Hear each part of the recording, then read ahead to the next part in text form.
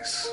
Ah, the French. For what reason? What is the charge? Eating a meal? A succulent Chinese meal? I'm here, Papa. Yippee-ki-yay, Mr. Falcon. First listen to Enema Man, the Snoopy Poop Dog. My wife hated me being a firefighter. We were divorced 9 months later.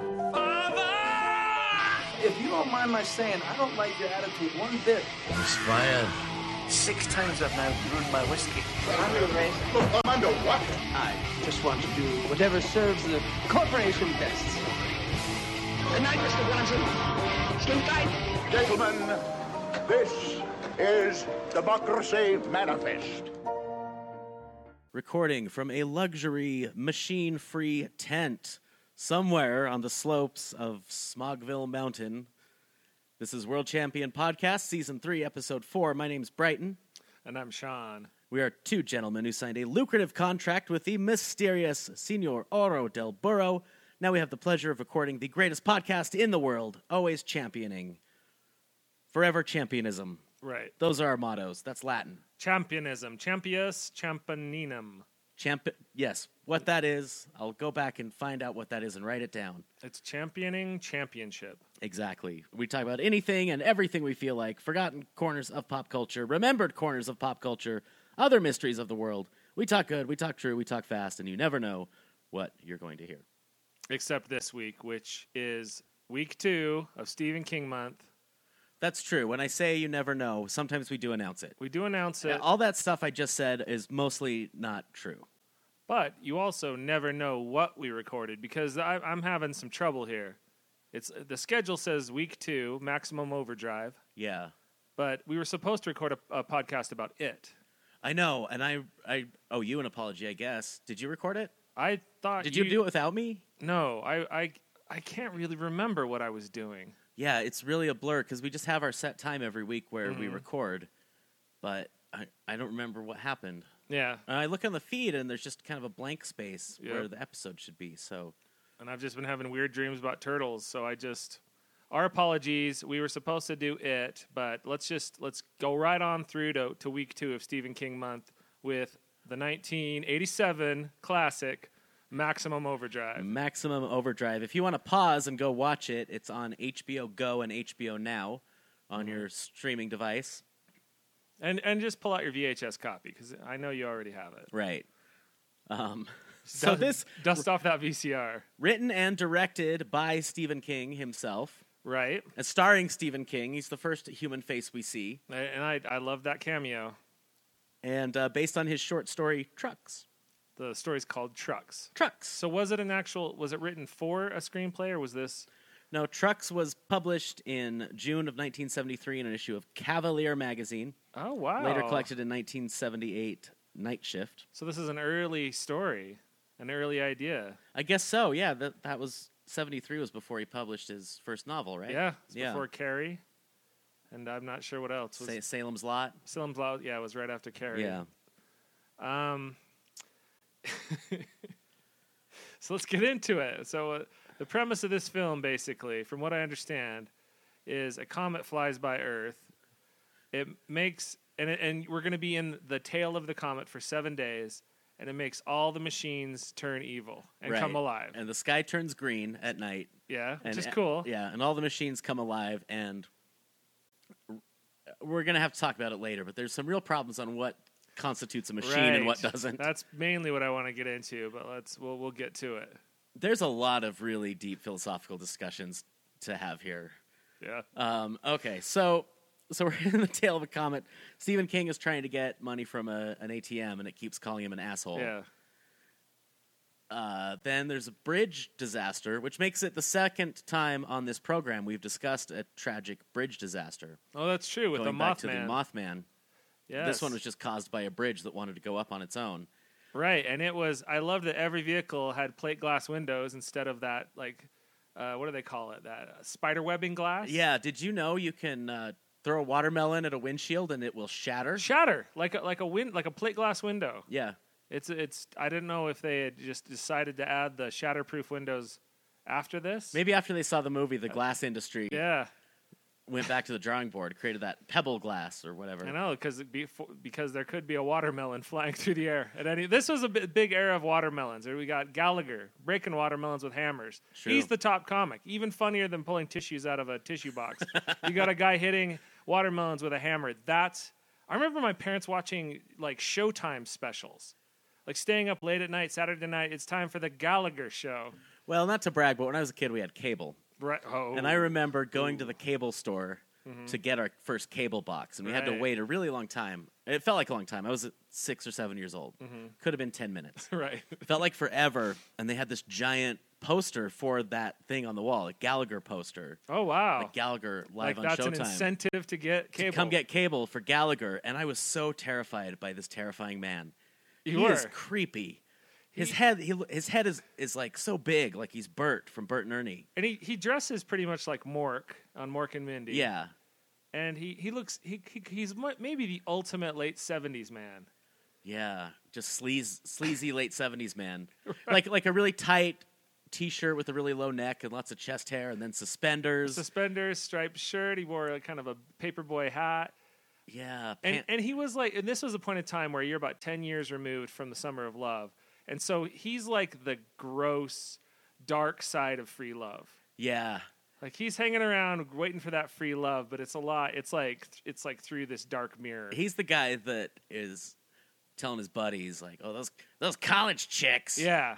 You go down to the bar where all the college chicks hang out." And this is like a 45-year-old man. Yeah, with his gross long hair coming out of his newsboy cap and his mustache. Drunk and he's on power. Drunk on power. Maybe the most powerful man in the world in the mid-'80s. with his watermelon. Oh, I hate it.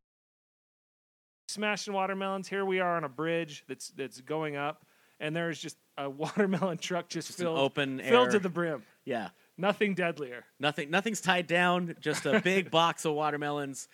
Going through window. And I think it killed a woman. A watermelon smashed through a windshield and probably killed a woman. I think it killed a few people. I guess up until this point, no cars couldn't park on hills.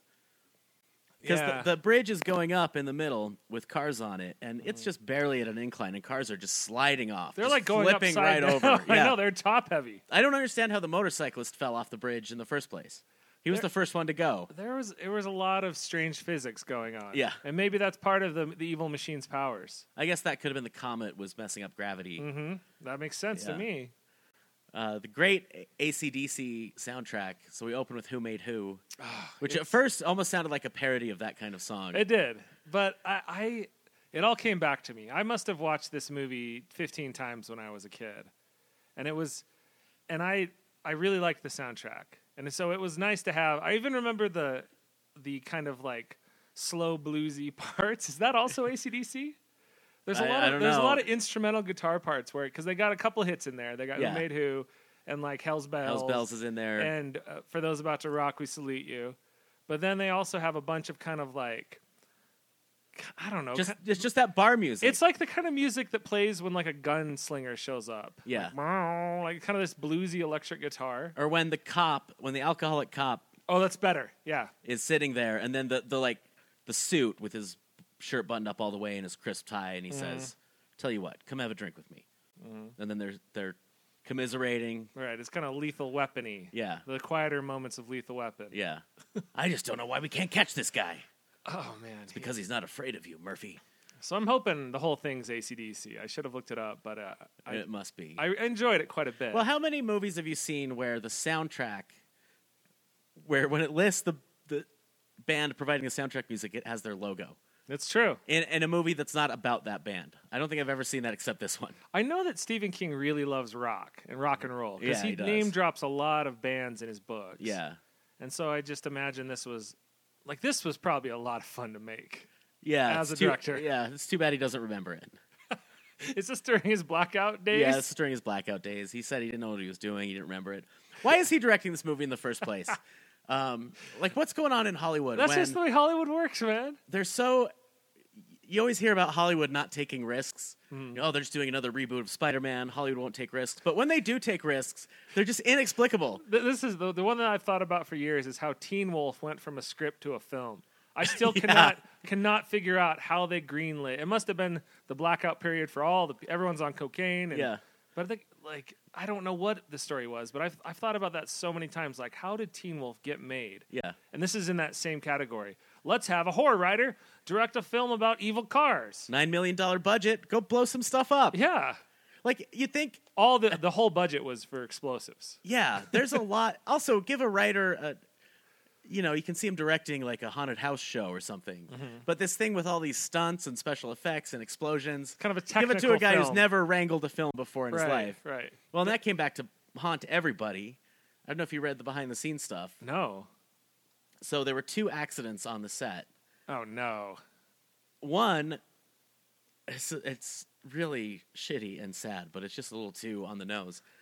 Okay. A remote-controlled lawnmower went out of control. No. Yeah. Really? So the plot of the movie started actually happening. The lawnmower crashed into a pile of wood that was holding up the camera. The wood splintered, and the cinematographer lost his eye. His eye? Yeah. Oh, my God. Sued everybody for $18 million. Double the Settled out of budget. court. Yeah, double the budget. Double the budget of the film. Yeah. Well, that's what happens when your director's blacked out, maybe. Yeah. But it's just so, direct this. Wow. What was he coming off of aside from just being a famous book writer? Yeah, I mean... Like nothing, right? So it's 1986. As far as I know, he's never dabbled in film at all. No. He sits at his typewriter.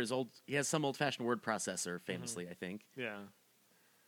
He's a huge celebrity as a writer, though. Yeah, this at the height of his fame. Height of his fame. Like- They've made a bunch. I guess they figured how hard could it be to make a movie because The Shining is out at this point, I imagine. Yeah, so Kubrick. So Kubrick, like, how hard could this be? Yeah, if Kubrick can bang out The Shining in only 972 takes of a particular line reading, Right. why can't Stephen King just do this? It only was probably a full year of filming or something like Yeah. that, maybe 2 years. Mitch Hedberg has a joke where he says, I'm a comedian, but everyone wants me to act, but I'm just a comedian. They always say, oh, you're a comedian? Can you act? That's like saying, oh, you're a cook? Can you farm? Yeah, it's very true. And this is a farmer trying to cook right now. Yeah. Because I guess, I don't know, a lot of kind of B horror movies, this is kind of, it's okay. I mean, it could be a lot worse when you hear, let's get a writer to direct a film. He certainly has an eye for framing a shot. He did a great job on that, on his shot composition. Obviously, when he went into the meeting to plan out the film, the first thing he wrote was broad comedy.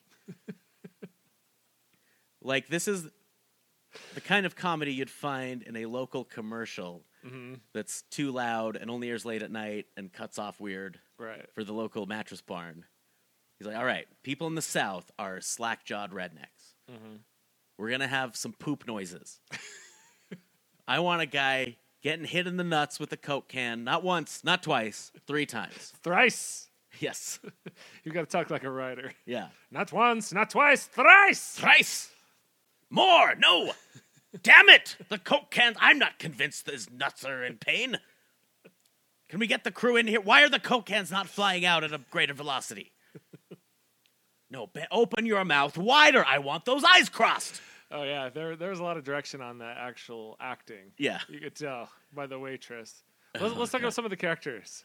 Yeah, so everyone, this is a lot like Night of the Living Dead, except if the zombies were trucks and machines. Yes, it also reminded me a lot of Tremors.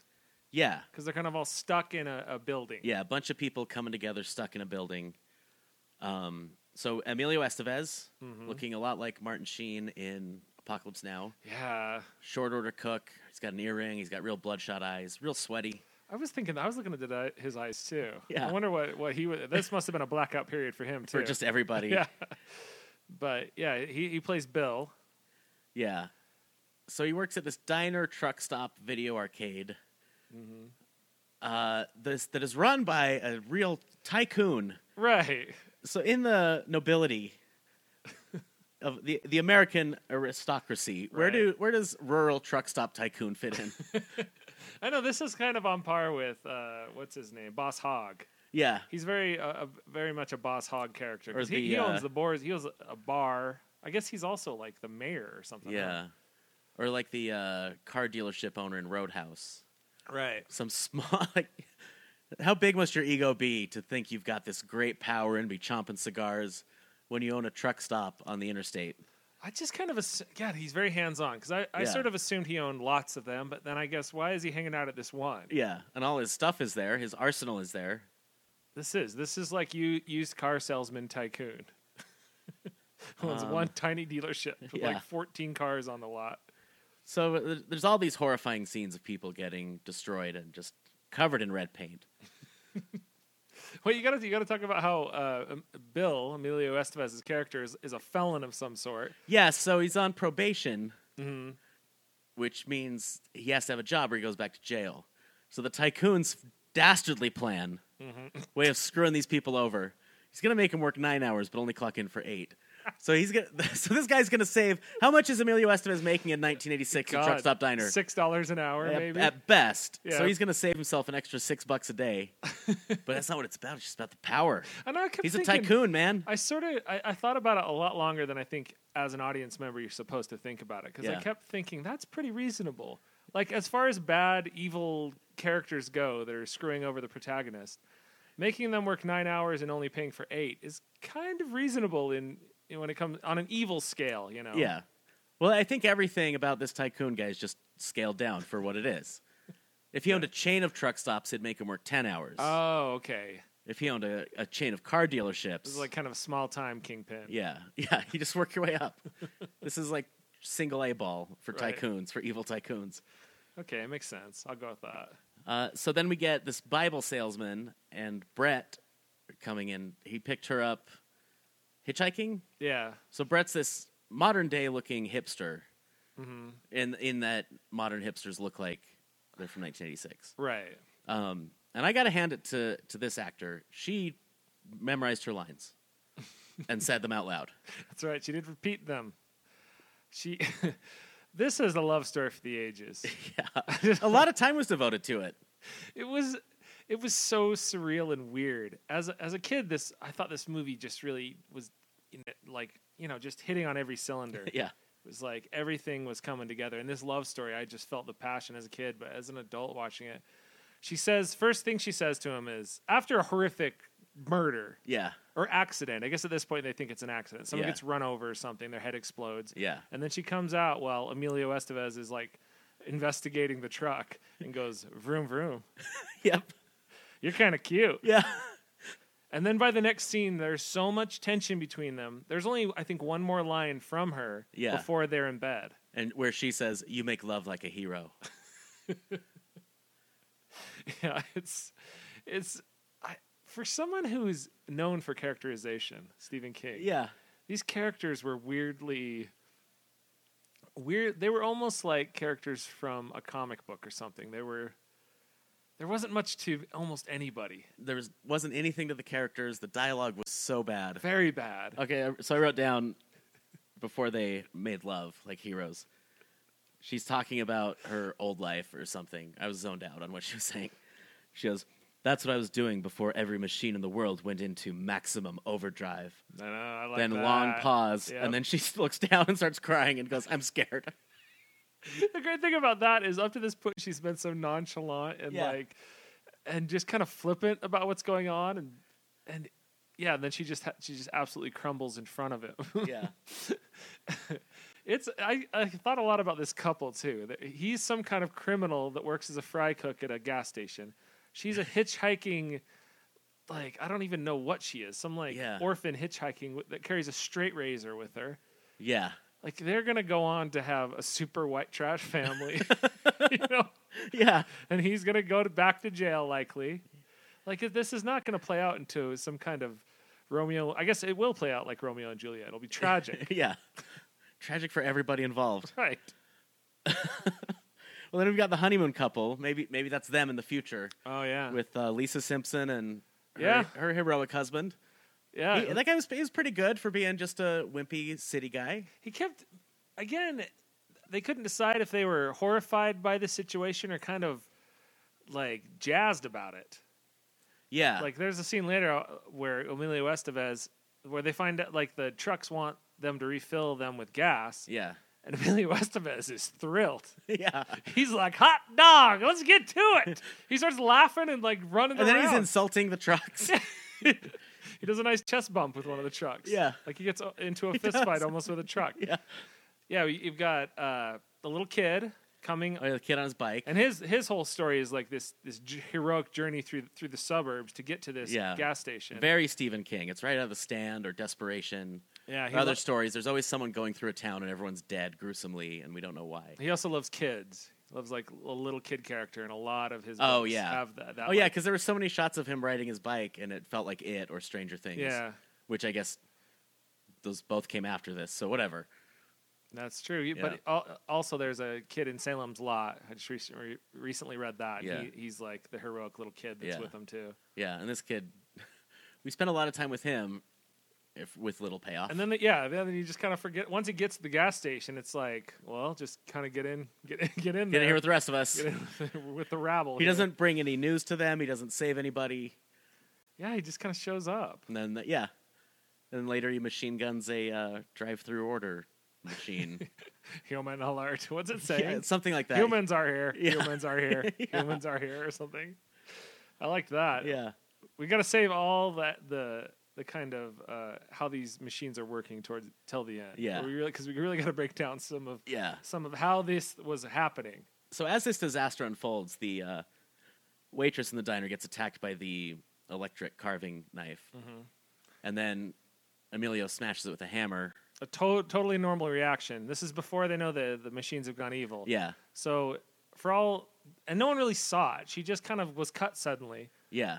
He runs in with a hammer and smashes it. He could have grabbed it by the part that wasn't sharp and turned it off, or tried. Tried to turn it off. So then there's a guy in the arcade, and the arcade machines, the vending machines start going nuts. They're giving out money, cigarettes all over the place. And he says, "Yo mama." And I really thought Stephen King had a better ear for dialogue than that. Yeah. Again, the dialogue throughout the whole movie was so weird. Yeah. Now that guy who got electrocuted by a game of Space Invaders or whatever was Giancarlo Esposito from Gus from Breaking Bad and all sorts of stuff. Yeah. Oh wow. Very well respected actor. Was he hypnotized by the machine first? That's kind of the vibe I got.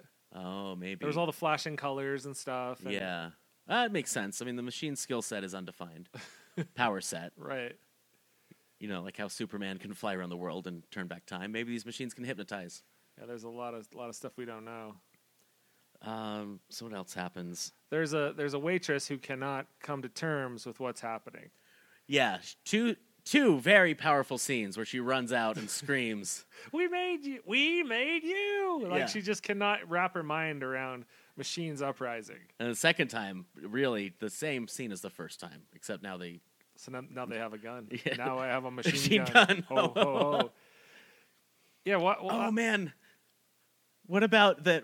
Early on, when people get killed, it would play this variation of the Psycho theme. It was that weird. I think it was Brian Johnson's voice, the singer of AC/DC, just like yelping, and edited into that. So I think it was that and a guitar note of him just going. It might have been because that was so strange. It was so loud. Yeah, and this is someone I guess again Stephen King has no experience. So he's just like, how about Psycho? Yeah. That's scary. Just have that Just have that be the theme when people die. Because it couldn't be any more similar to the Psycho sound than it is. Besides having the AC/DC guy screeching. Right. No, it's exactly what it is. Which is actually an upgrade if you think about it. Than just a violin. Oh, yeah. Well, yeah. Think about, you don't even need guitars and stuff for his voice. When they isolate his voice, that's all you need. Oh, yeah. Listen to that right now. Yes, I'm back. Ooh, I'm back, mama. Yes, I'm back. Ooh, I'm back. Back, mama. Back in black. Well, I'm back in black. Yeah, I mean, imagine maybe other classic film scores performed by a cappella by Brian Johnson. Mama. Oh, that's cool. I like it. Stop it. It's weird. I know, what could it even be? It would have to be the melodies, but I mean, what melody fits as well as a Psycho? Yeah. Like, it's a very rock and roll kind of I don't even know if you'd call it a sound effect or a score. Yeah, I don't know what It's kind of both. Yeah. It's kind of like the score to the new Blade Runner movie. Yeah. Is it music or is it a sound effect? Yeah. I don't know. It's both. I mean, speaking of just the sound in this movie, another thing, broad comedy, bullet point 2, glass breaking all the time.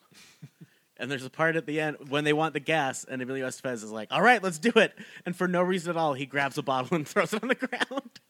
Dude, speaking of glass breaking for no reason, what about the guy that pushes those swinging doors out and goes, what the fuck is going on? Yeah. It shatters both windows. Oh, yeah. Just busts it. Yeah. There's nothing happening. Yeah. He just comes into the room. Yeah. I rewatched it like 3 times. And screaming, just everybody screaming. And I was thinking there was a lot of people alive still. Like in these type of stories, they usually have 5 or 6 characters, like in Tremors or something, trapped in this. Yeah. But there was like a bunch of truckers that didn't even have lines. There were just guys in the background. At the end, when they're making their escape, I was like, where have these guys been? Right. But I mean, I should have known that something I love in horror movies is when there's lots of people in the cast. Yeah. Because then you know that there's going to be a lot of murders and deaths.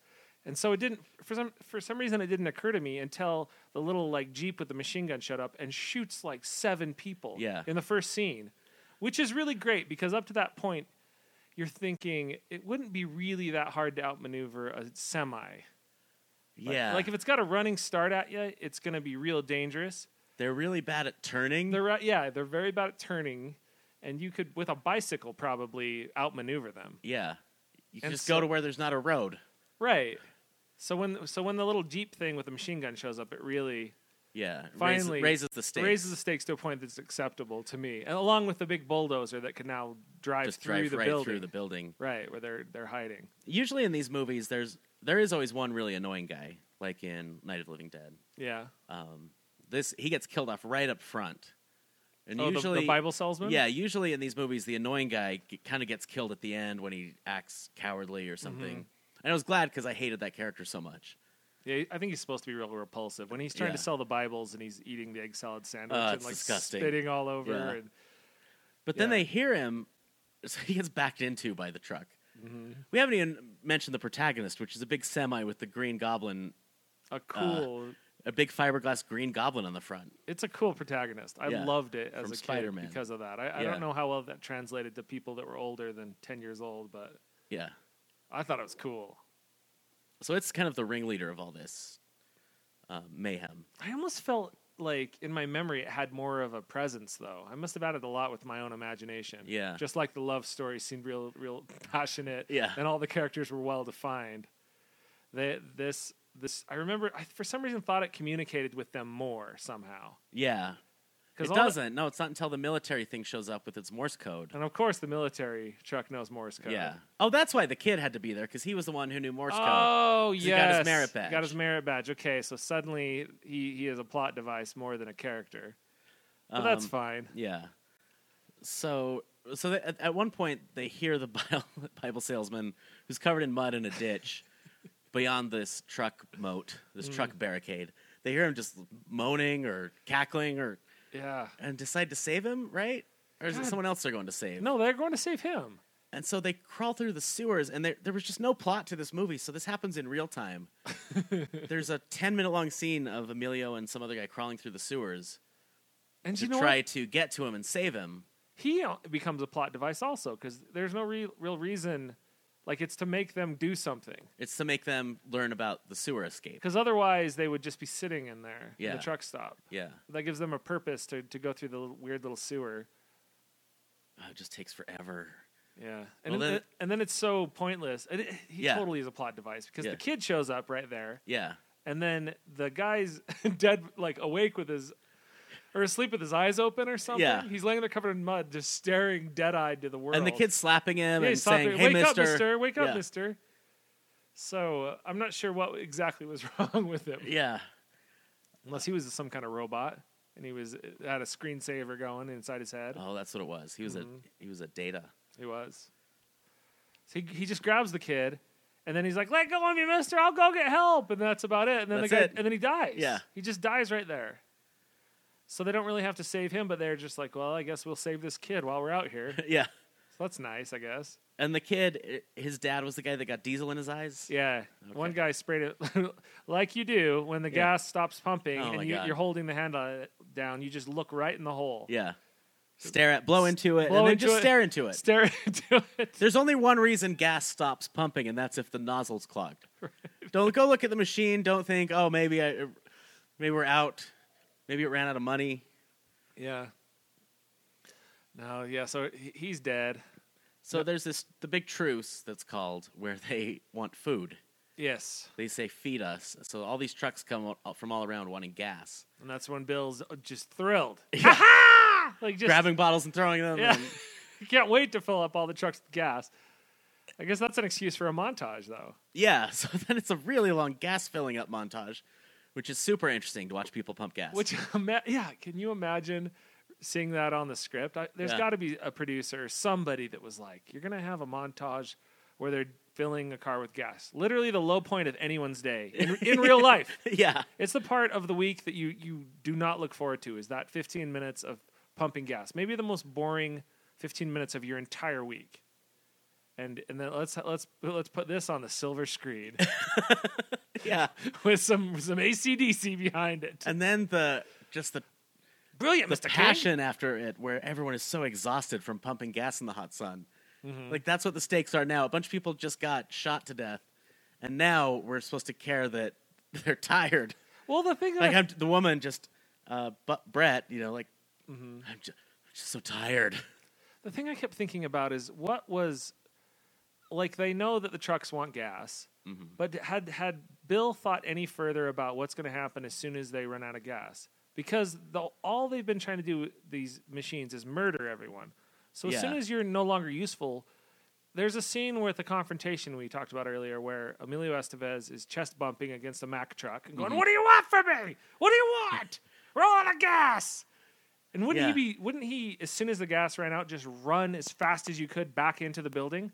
Because Or- suddenly you're no longer useful. Yeah. Or run into a field away from the big prime target Or here's another idea. where trucks can't go. How about the safest place you could go? Climb into the truck. Oh, yeah. Unless it starts hitting you with like the stick shift. I don't know what it could do inside the truck. Like, you were safe there, It could try to crash itself into a wall. I guess. Were any of the machines real suicidal like that? I guess they No. were rough. And even when the machine thing started, like the married couple, their car still works just fine. I kept thinking about that. How did some machines go evil and others were just remained good? Was it just the aliens could only control machines that had bad attitudes? Yeah, maybe. Because that Newlywed. Well, that's one of the big questions that we need to tackle. Let's get through the rest of the plot, Yeah, and then we'll so- tackle the real deep stuff. Yeah. So they fill it. He just bumps a truck. What happens after that? Well, he's got the grenade.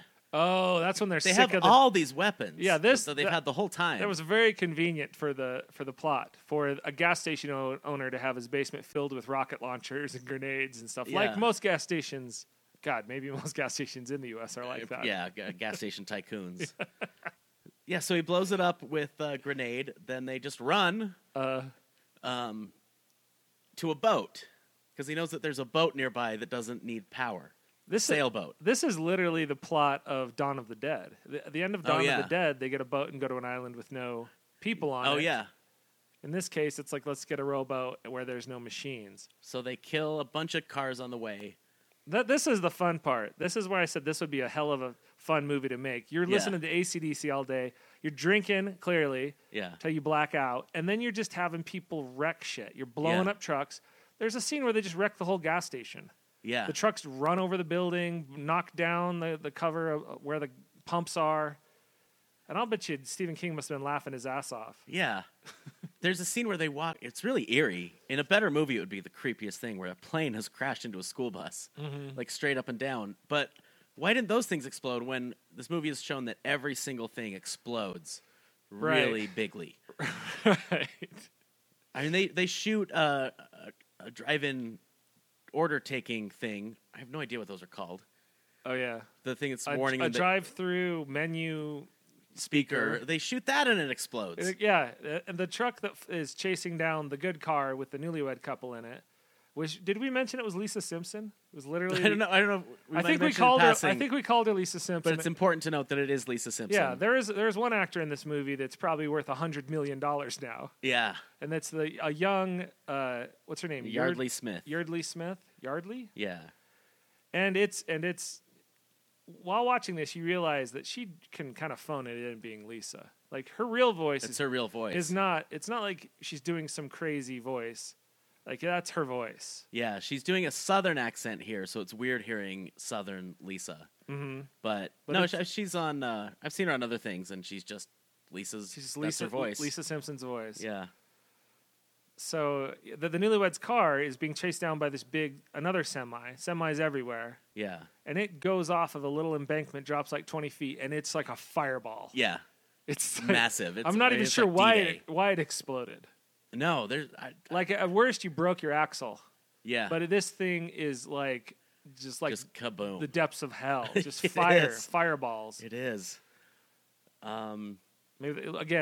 Maybe that's part of what's going on. So the Green Goblin's chasing them the whole way to the boat. Mm-hmm. Some guy steals a big ring. Holy shit. He gets what's coming to him though. He's the character that there's always the character in any horror movie. If you do something greedy or illegal, usually greedy. Yeah. You die. Or lusty or greedy. Lusty or greedy. Yeah. So he's taking wedding rings off dead people or something. Yeah. And doesn't look left or right. Like people look left and right before going into the road. Right now, while cars are just cars. Mm-hmm. This guy, where in a world where cars run you down and kill you, he hasn't looked left or right. He's just staring at the twinkling diamond. Trucks are pretty loud too. Have you ever seen one? I kept thinking. You ever been around a truck? There's no way any. That's why I was happy the machine gun showed up because. Like you could outmaneuver this. You could run through the parking lot before the truck even turned on. Before it was like, yeah. Those loud brakes that they release. Yeah, you're on the other side of the parking lot before it even starts moving slowly. Yeah. Or if you've ever been in traffic behind a semi, as it just slowly goes onto the on ramp, and you're like, come on, go. Taking those turns real slow, or else it'll flip or jackknife. So it just seems like you get away from that. Even the parts where you're supposed to be scared with the kid trying to make his way through the suburbs, there's a part where he goes to check on something, and a lawnmower's right there. Yeah. And you're like, apart from a lawnmower not being able to move or steer, which is the biggest issue. Oh, yeah. Like, it wasn't one of those, like, driving mowers or something. It was a push mower. Yeah. So it wouldn't have been able to even roll. Yeah. But it starts chasing him, and even if it was able to, like my mower, you can let go of a thing and it like kind of drives itself, but it can't turn. It would just drive straight forever and tip over. Yeah. But it's like after the kid. Yeah. And then we also, in that moment, we see a guy dead with blood coming out of his ears, and he has a Walkman on. Yeah, there's a lot of Walkman deaths. So is it possible to turn the volume up even more than the knob Maybe. on the Walkman, and then that kills you? I'm not sure. I was assuming all these things just electrocuted everyone. Yeah. Because the arcade machine electrocuted that guy that you said is on Breaking Bad. Yeah. But there's a teen girl hanging out a window holding her blow dryer, and I wasn't sure how she died. It looked like the cord was around her neck. Yeah. Which that's not a function. Like it's not like it could wrap itself. Let's just should we just get to it? Well, we got to cover the ending. They get on the boat. They sail away. There's all these jokes that are supposed to be funny and are not funny. And then there's Blakely Simpson. Then there's a note on the screen. Like a UFO was hovering above the planet. 2 days later. Like Russian, like what was it? 2 days after the machine's rampage, a UFO was destroyed by a Soviet weather satellite, conveniently equipped with Class 4 nuclear weapons and a laser cannon. So, did they just run out of money? Oh, you mean instead of showing us? And they just, which would have been the coolest finale. Or was of the that whole after movie? it? He shows the first. He shows the first cut to the executives. They're like, "No, it needs something more." He's like, "Okay, type this up. A UFO got shot down by a Soviet satellite." Or maybe he was just like, "Let's save it for the sequel." So UFOs this is definitely going to have a sequel. So UFOs were controlling the machines. Yeah, there's one part where the lovers are talking, and one of them says, maybe it's a UFO plot to have the machines kill everyone so they can take over the Earth.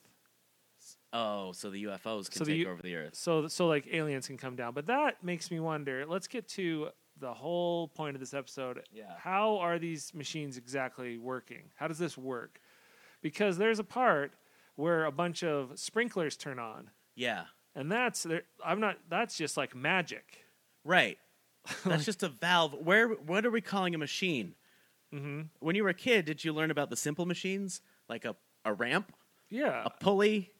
Does that count as is that a machine in this? Those are the simple machines. So there's a part when they're doing the gas, and then a gas truck comes up to let them refill the gas, and it has like a wheel that you turn to open a hatch, or when you're turning on the hose in your yard. Right. And the wheel turns on its own. Mm-hmm. So that's not anything powered by electricity. That's just a simple machine. Right. And that got me to the few things I was thinking. Yeah. Some kind of alien, invisible ghosts, like maybe Yeah. like some kind of like power, like alien spirit. So it's supernatural, maybe. Yeah. Or the ships have some kind of magnetic, telekinetic sort of thing. Yeah. So the ship's shooting some kind of ray down there. Or are there actual aliens working all these things, but they're invisible? Or very tiny. Or very small but strong. Yeah. Maybe that's it. So the car they were driving, they were being chased by out-of-control cars, but their car's fine. Mm-hmm. So maybe if a machine was under control of a person when this happened. Oh. But how does that explain, like, Walkmans and stuff? Yeah, that doesn't explain it at all. Because that was someone holding it. So maybe there were invisible aliens. Could he have just jumped in the Green Goblin and started driving it? That's what I was thinking. You would be safe in the cab. What's it going to do? Yeah, wheel and axle is a simple machine, and we see a wheel and axle move on its own. Yeah. So what the...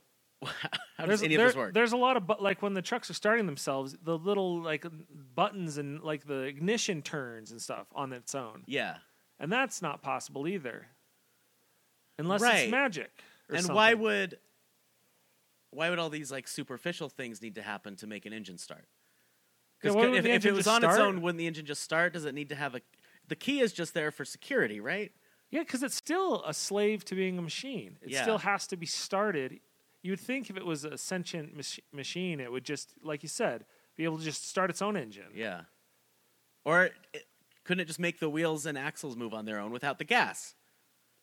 Yeah, because if it can make steering wheels move and knobs and stuff, why couldn't it just have the wheels turn without even starting the engine? Yeah, it can move steering wheels. We know that because they ride around in a circle. Right. So, yeah, why can't it just make the wheels move? And that would make it without deadly gas. if it was just silent. It would Yeah. just start driving.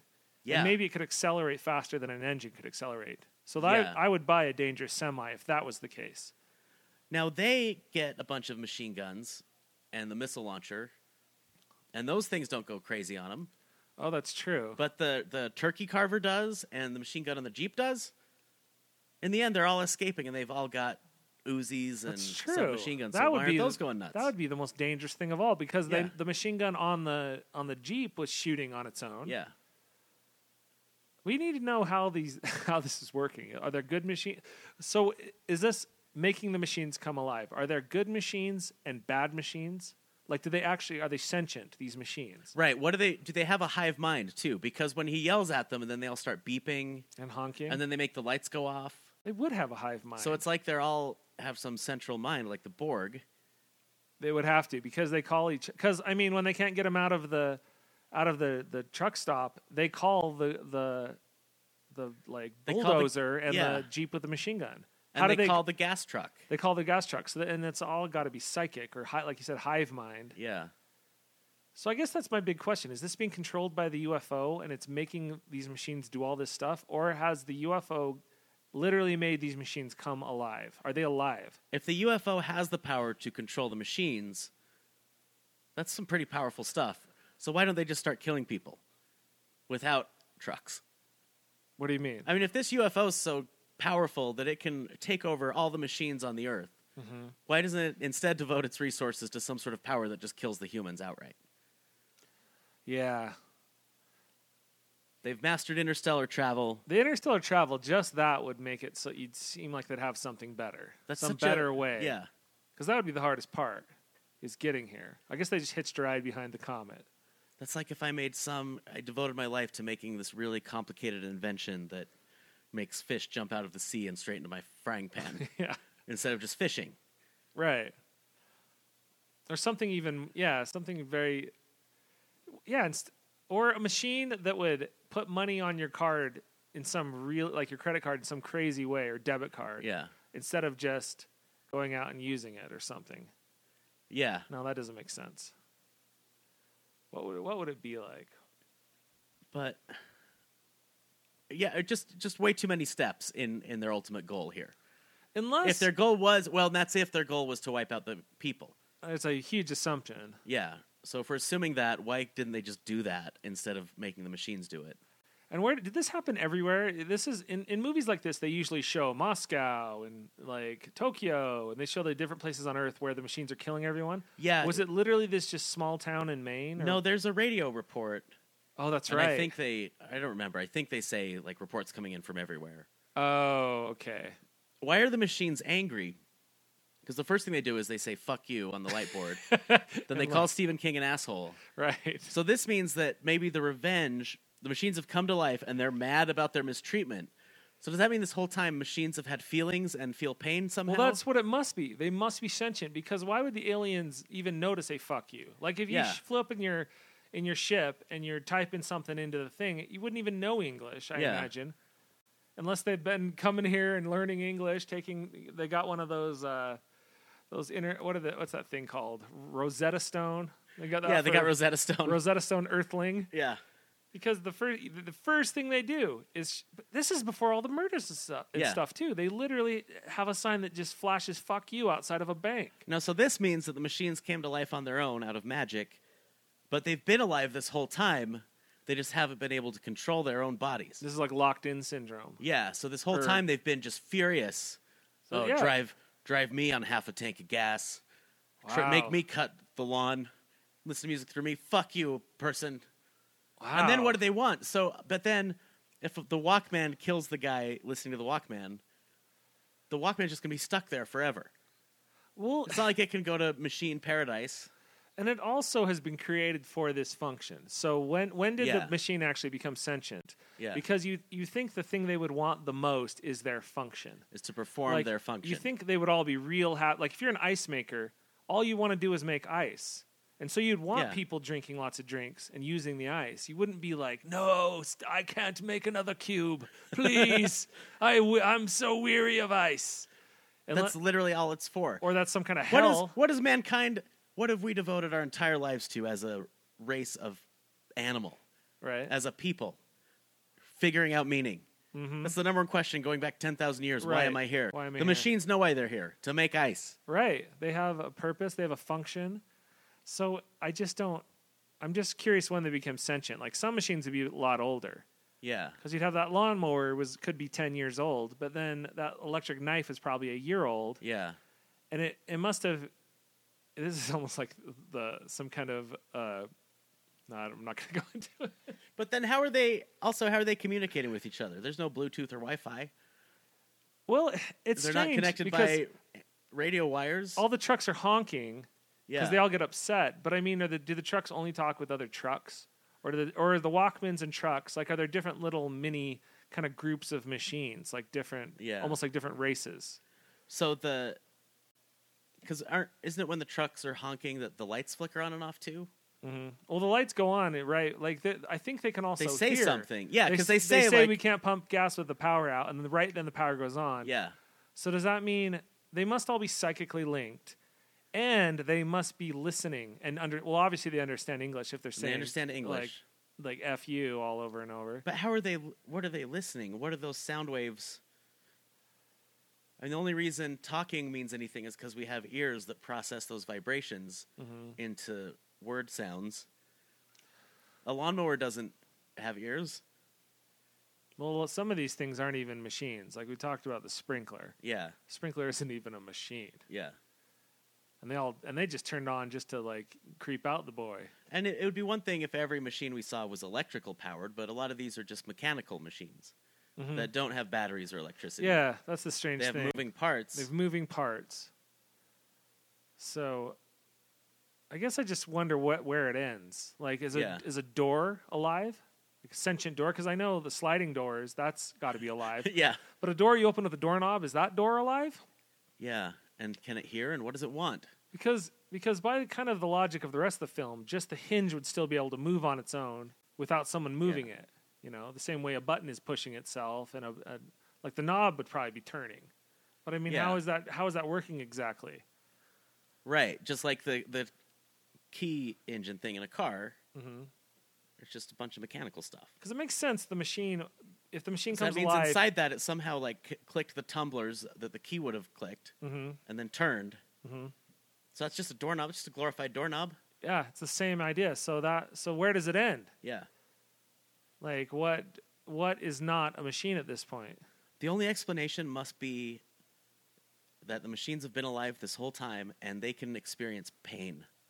They're in constant hell. They're in pain. Yeah, the only way it works is if every time we use these machines, they're in pain, and then suddenly, because of the UFO or the meteor, they're furious. They're finally able to control their own selves, and they're furious because of all the pain we've caused them.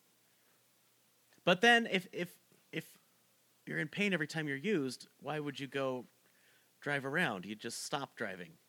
Yeah. And refuse to be Turn driven. yourself off. Yeah. Like it would, it doesn't, because I mean, again, we go back to that's their function. That's literally what it was created for. Yeah. So what are you pissed off about? Yeah. So my theory, like you're a lawnmower, you're made literally like your blade is made to cut grass.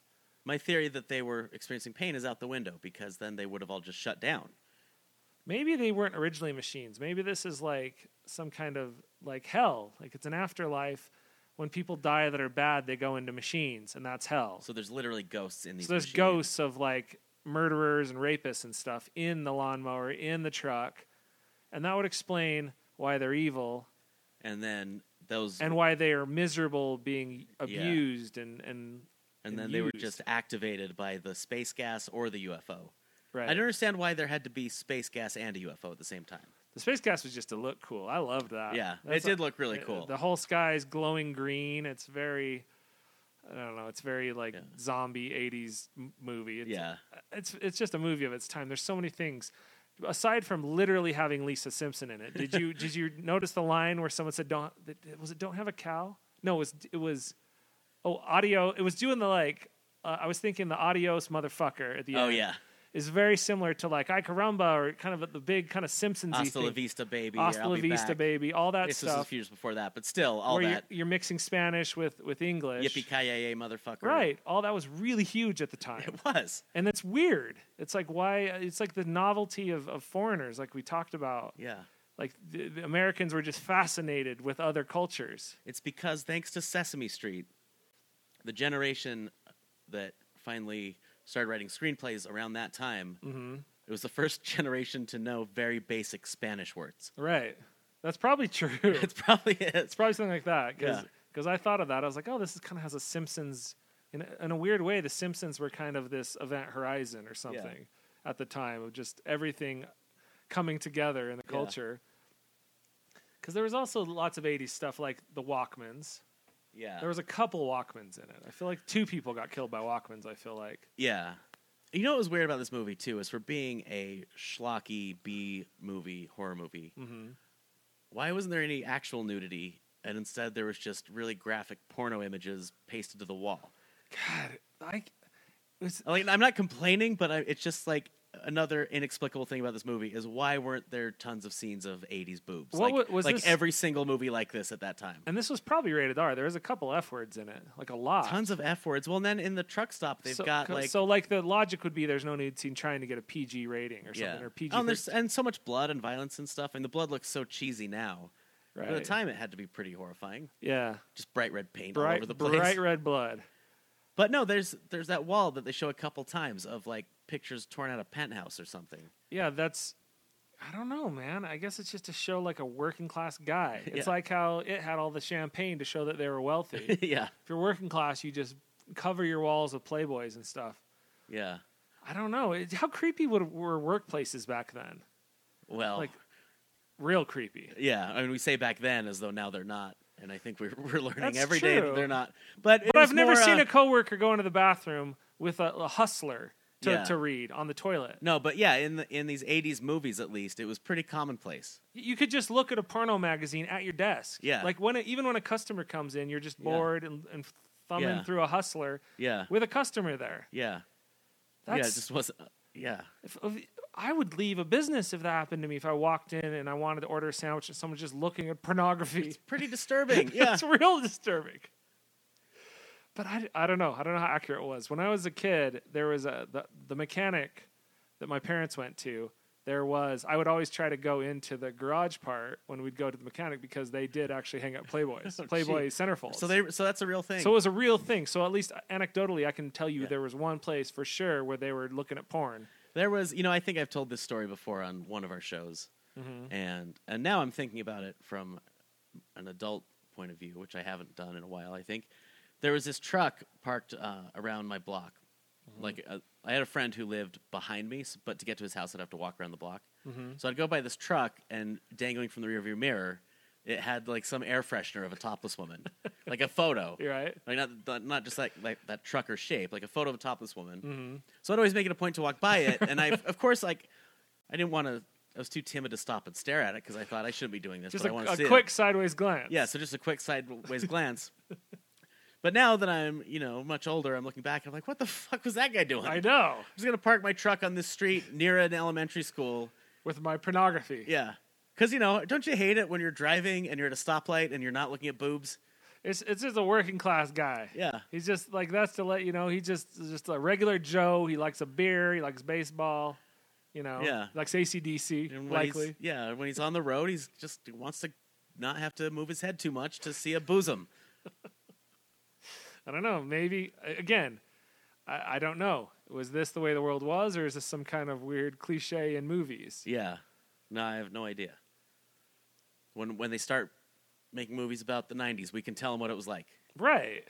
But this is a little, yeah. When they start. They probably made movies in the 90s, actually. I think they just I was came like out waiting for the 90s movies to come out. Well, no, they've made something recently that's a 90s movie. But I mean, they made movies in the 90s that took place in the present. Yeah, but we haven't watched those in a while. No. We haven't watched those since the 90s. Yeah. Because a lot, like I mentioned earlier, this is a lot different than I remember this Yeah. movie. Yeah. Not quite the masterpiece I thought when I was 10 years old. Well, I mean, I don't know. You might be wrong, because when it came out, let's see what Wikipedia says. It was released to overwhelmingly negative reviews. It had a budget of $9 million, and its total box office take was $7.4 million. Oh my God! Really? Yeah. This explains And why. that's back when movies would run for a long time. Yeah, like a year. Yeah. Well, it explains why I saw it so often on cable. It must have been really cheap to get. Yeah, and they're trying to make their money back. Because I saw it on Showtime probably 15 times. I've seen it so many times.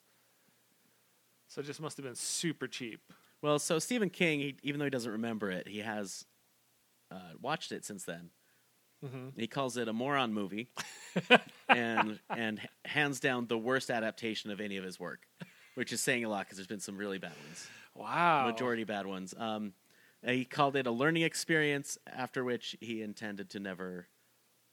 I guess his plan all along was, I'm just going to direct this movie so I can have that experience of directing a movie. Oh, so he wasn't planning on ever being a director. He just wanted. But to it's see like, what that was like. I get to direct. Sure, that is pretty cool. Of course, you'd do that. And I mean, it's not that bad for someone who's never made a movie.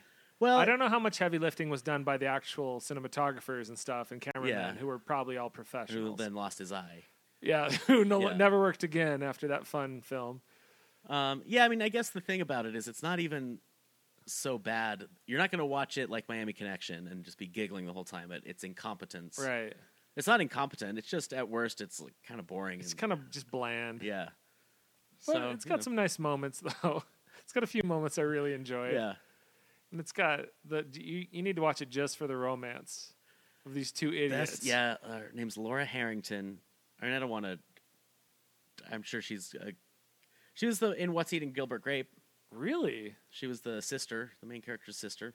Really? So, maybe it's the directing, maybe it was the bad dialogue she had to say, but her delivery on everything, she had some weird accent, like she was trying to do a Brooklyn tough accent, and just said every line so flat.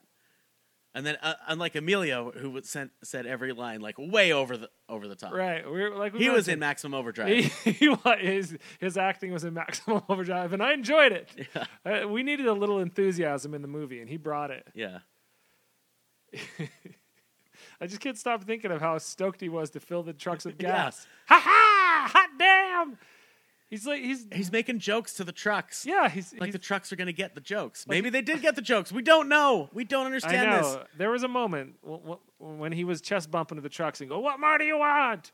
Where I was thinking, are they going to get some rapport going? Are they going to communicate? Yeah. Because it could be a huge misunderstanding. A lot of these types of movies with first contact with aliens and stuff, there's always like a crazy misunderstanding, right? Yeah, like Like The Arrival. Twilight Zone. Yeah, Arrival. The Arrival is a big misunderstanding Yeah. in that. Yeah, and Twilight Zone type stuff.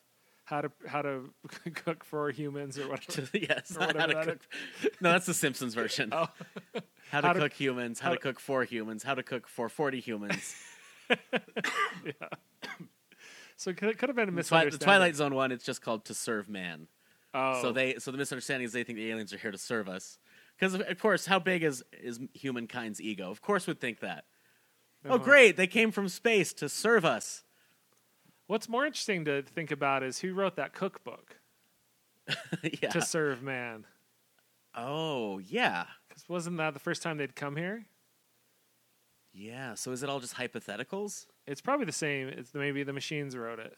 Yeah. Maybe the machines brought the aliens here. Do you think it's possible this movie was a prequel to Cars? Because Cars, the Cars franchise, does not make any sense. Wow, you're right. Why do cars have voices and personalities and eyes I just like consistency. when there's no people in any of those movies? Is there no people on the planet at all in Cars? No, and it's never touched upon. I don't think. I mean, not that I've spent a lot of time watching Cars. So who built them? Yeah, we don't know. Is it So- a post-extinction land where the It cars could are be. alive? Do you know what it could be? It could be kind of a twist on Maximum Overdrive. Maybe the aliens succeeded, Yeah. killed the humans, and then just left, and all the machines were alive. And since there's no more people to kill, they kind of lightened up, got little smiles on their faces and stuff. Yeah. And 'Cause then this is and, thousands and of- then enough time's passed they can't remember maybe. Yeah, it's hundreds of years later. So they don't know who made them. They don't know why anything exists. I don't know. Wouldn't you have a lot of questions if you just looked at the other cars and were seeing like, what? Why do we have doors? Like, what are these little seats? I guess they wouldn't even know what the seats are, huh? They would have never even Do seen they a have person. seats? They must have seats. Yeah. No, because I feel like there's some convertible cars in Cars. There must be. Well, they're race cars, so does that mean they just like to race each other? I've only seen the foot race? first one and maybe the second one. So I haven't seen the ones where they're racing. Maybe they race in no, they race in all of them, right? God, this is weird. This is almost like Isn't it Paul Newman is a retired race car? Or he's a retiring race car, and then Owen Wilson's the hot shot? do they have money in Cars? Like, do they have an economy? Because I mean, how would there even be a job of a race car? And how would you retire? You're just too old to drive? In Planes, one of the planes mentions fighting in World War II. What? So there's Nazi was there a car Hitler? vehicles? Wait, are they supposed to be like? Are there actual famous people as cars? Like, is there a Hitler car? Skipper confesses to Dusty that he did indeed fly only one mission in the Pacific Theater where his entire squad of trainees was killed in an attack on the Japanese Navy. What? So there was a world. So there's war. So in the these Cars movies? universe, World War II happened. But their ship, there's a ship called the USS Fleisenhauer. So World War II happened, but Eisenhower was called Fleisenhauer, which means did World War II happen between machines? And Fleisenhauer was a general who was a plane. That means there's Nazi vehicles, like Nazi cars and Nazi motorcycles and Nazi planes. That means there was a car Hitler. Was there a car Churchill? There must have been. What? But then it gets back to like, what's the point of these machines? Because you said there's a USS Fleisenhauer and it's a aircraft carrier. Yeah. Like, what is the point of an aircraft carrier if you in this universe? Like, who built it? How does it even exist? And its whole function would be war. It's gotta be that they were just built. It was after Maximum Overdrive. Mankind is extinct. And like you said, they forgot about us. So we built all this stuff, and then they got eyeballs. Well, maybe and dude, personalities. You know what? They don't really have eyes so when we were flying, I'm like, if that one plane was flown in World War II, it likely had someone inside of it. Yeah. If you had a little man in your hand, you wouldn't know because you couldn't see it. Oh, yeah. You know what I mean? So Yeah. maybe they don't even know humans exist. They might not even know that because they don't see them. I don't know when they evolved to grow eyes. Yeah, that's true. We don't know how our human And- brains and work. they We were don't- just talking the other day about how we don't know how the human brain works. Right. And there's radio labs where it's like you kind of think that there's someone in charge, but if there is, who's in charge of that? Right. So that's the same thing. They just think they And like you said, they don't have ears, so they can't hear us. They can't Yeah. hear people talking. Yeah. So a plane flying, all it knows is that it's flying. Right. It doesn't know that there's a guy controlling it. And it might not even be able to see. But they have eyes though. Well, maybe not in World War II. Not then they didn't have like eyes. maybe yeah. these cars evolved after the maximum overdrive thing happened. Or the aliens gave them eyes. Or the aliens gave them eyes, which makes more sense because you're not just going to evolve. I don't see how you evolve to grow eyes. And if they have mouths and stuff, do they have digestive systems or do they drink gas? And then just exhaust. Yeah. So that's their digestive system is It's an engine. Is an engine, yeah. See, A combustion engine. There's not a lot of satisfactory answers to these questions. Wait, okay, again, I'm just skimming the Wikipedia entry for planes. Dusty manages to fly above him and win the race while Rip Splinger crashes into some portable toilets. What the hell is a toilet? They wouldn't even know what it was. Why is there toilets in the Cars verse? So there were people at one point if they have portable toilets. Yeah. Maybe there's still people. I don't know. Maybe this adventure it's like Toy Story. It's happening when no one's looking or something. So in the first one, they're in some desert town. So that's just where you go dump abandoned cars and then they came to life. Yeah. And it's just really far away from our people's civilization. And maybe they can't, maybe it's like that thing where they can't turn on when people are around. Yeah. And so maybe they don't even know people exist because they're like unconscious when they're not turned on their own. Could be some rule, magic rule. So in Cars 1, the retiring veteran is nicknamed the King. Mm-hmm. So the concept of royalty exists among cars. If they nickname the best driver the King.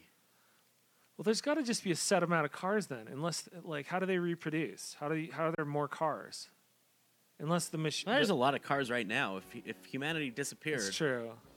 there's probably more cars than people. No, that's impossible. I guess Maybe. I Well, I don't mean, know. how many are machines alive in the Cars universe? Are all machines alive?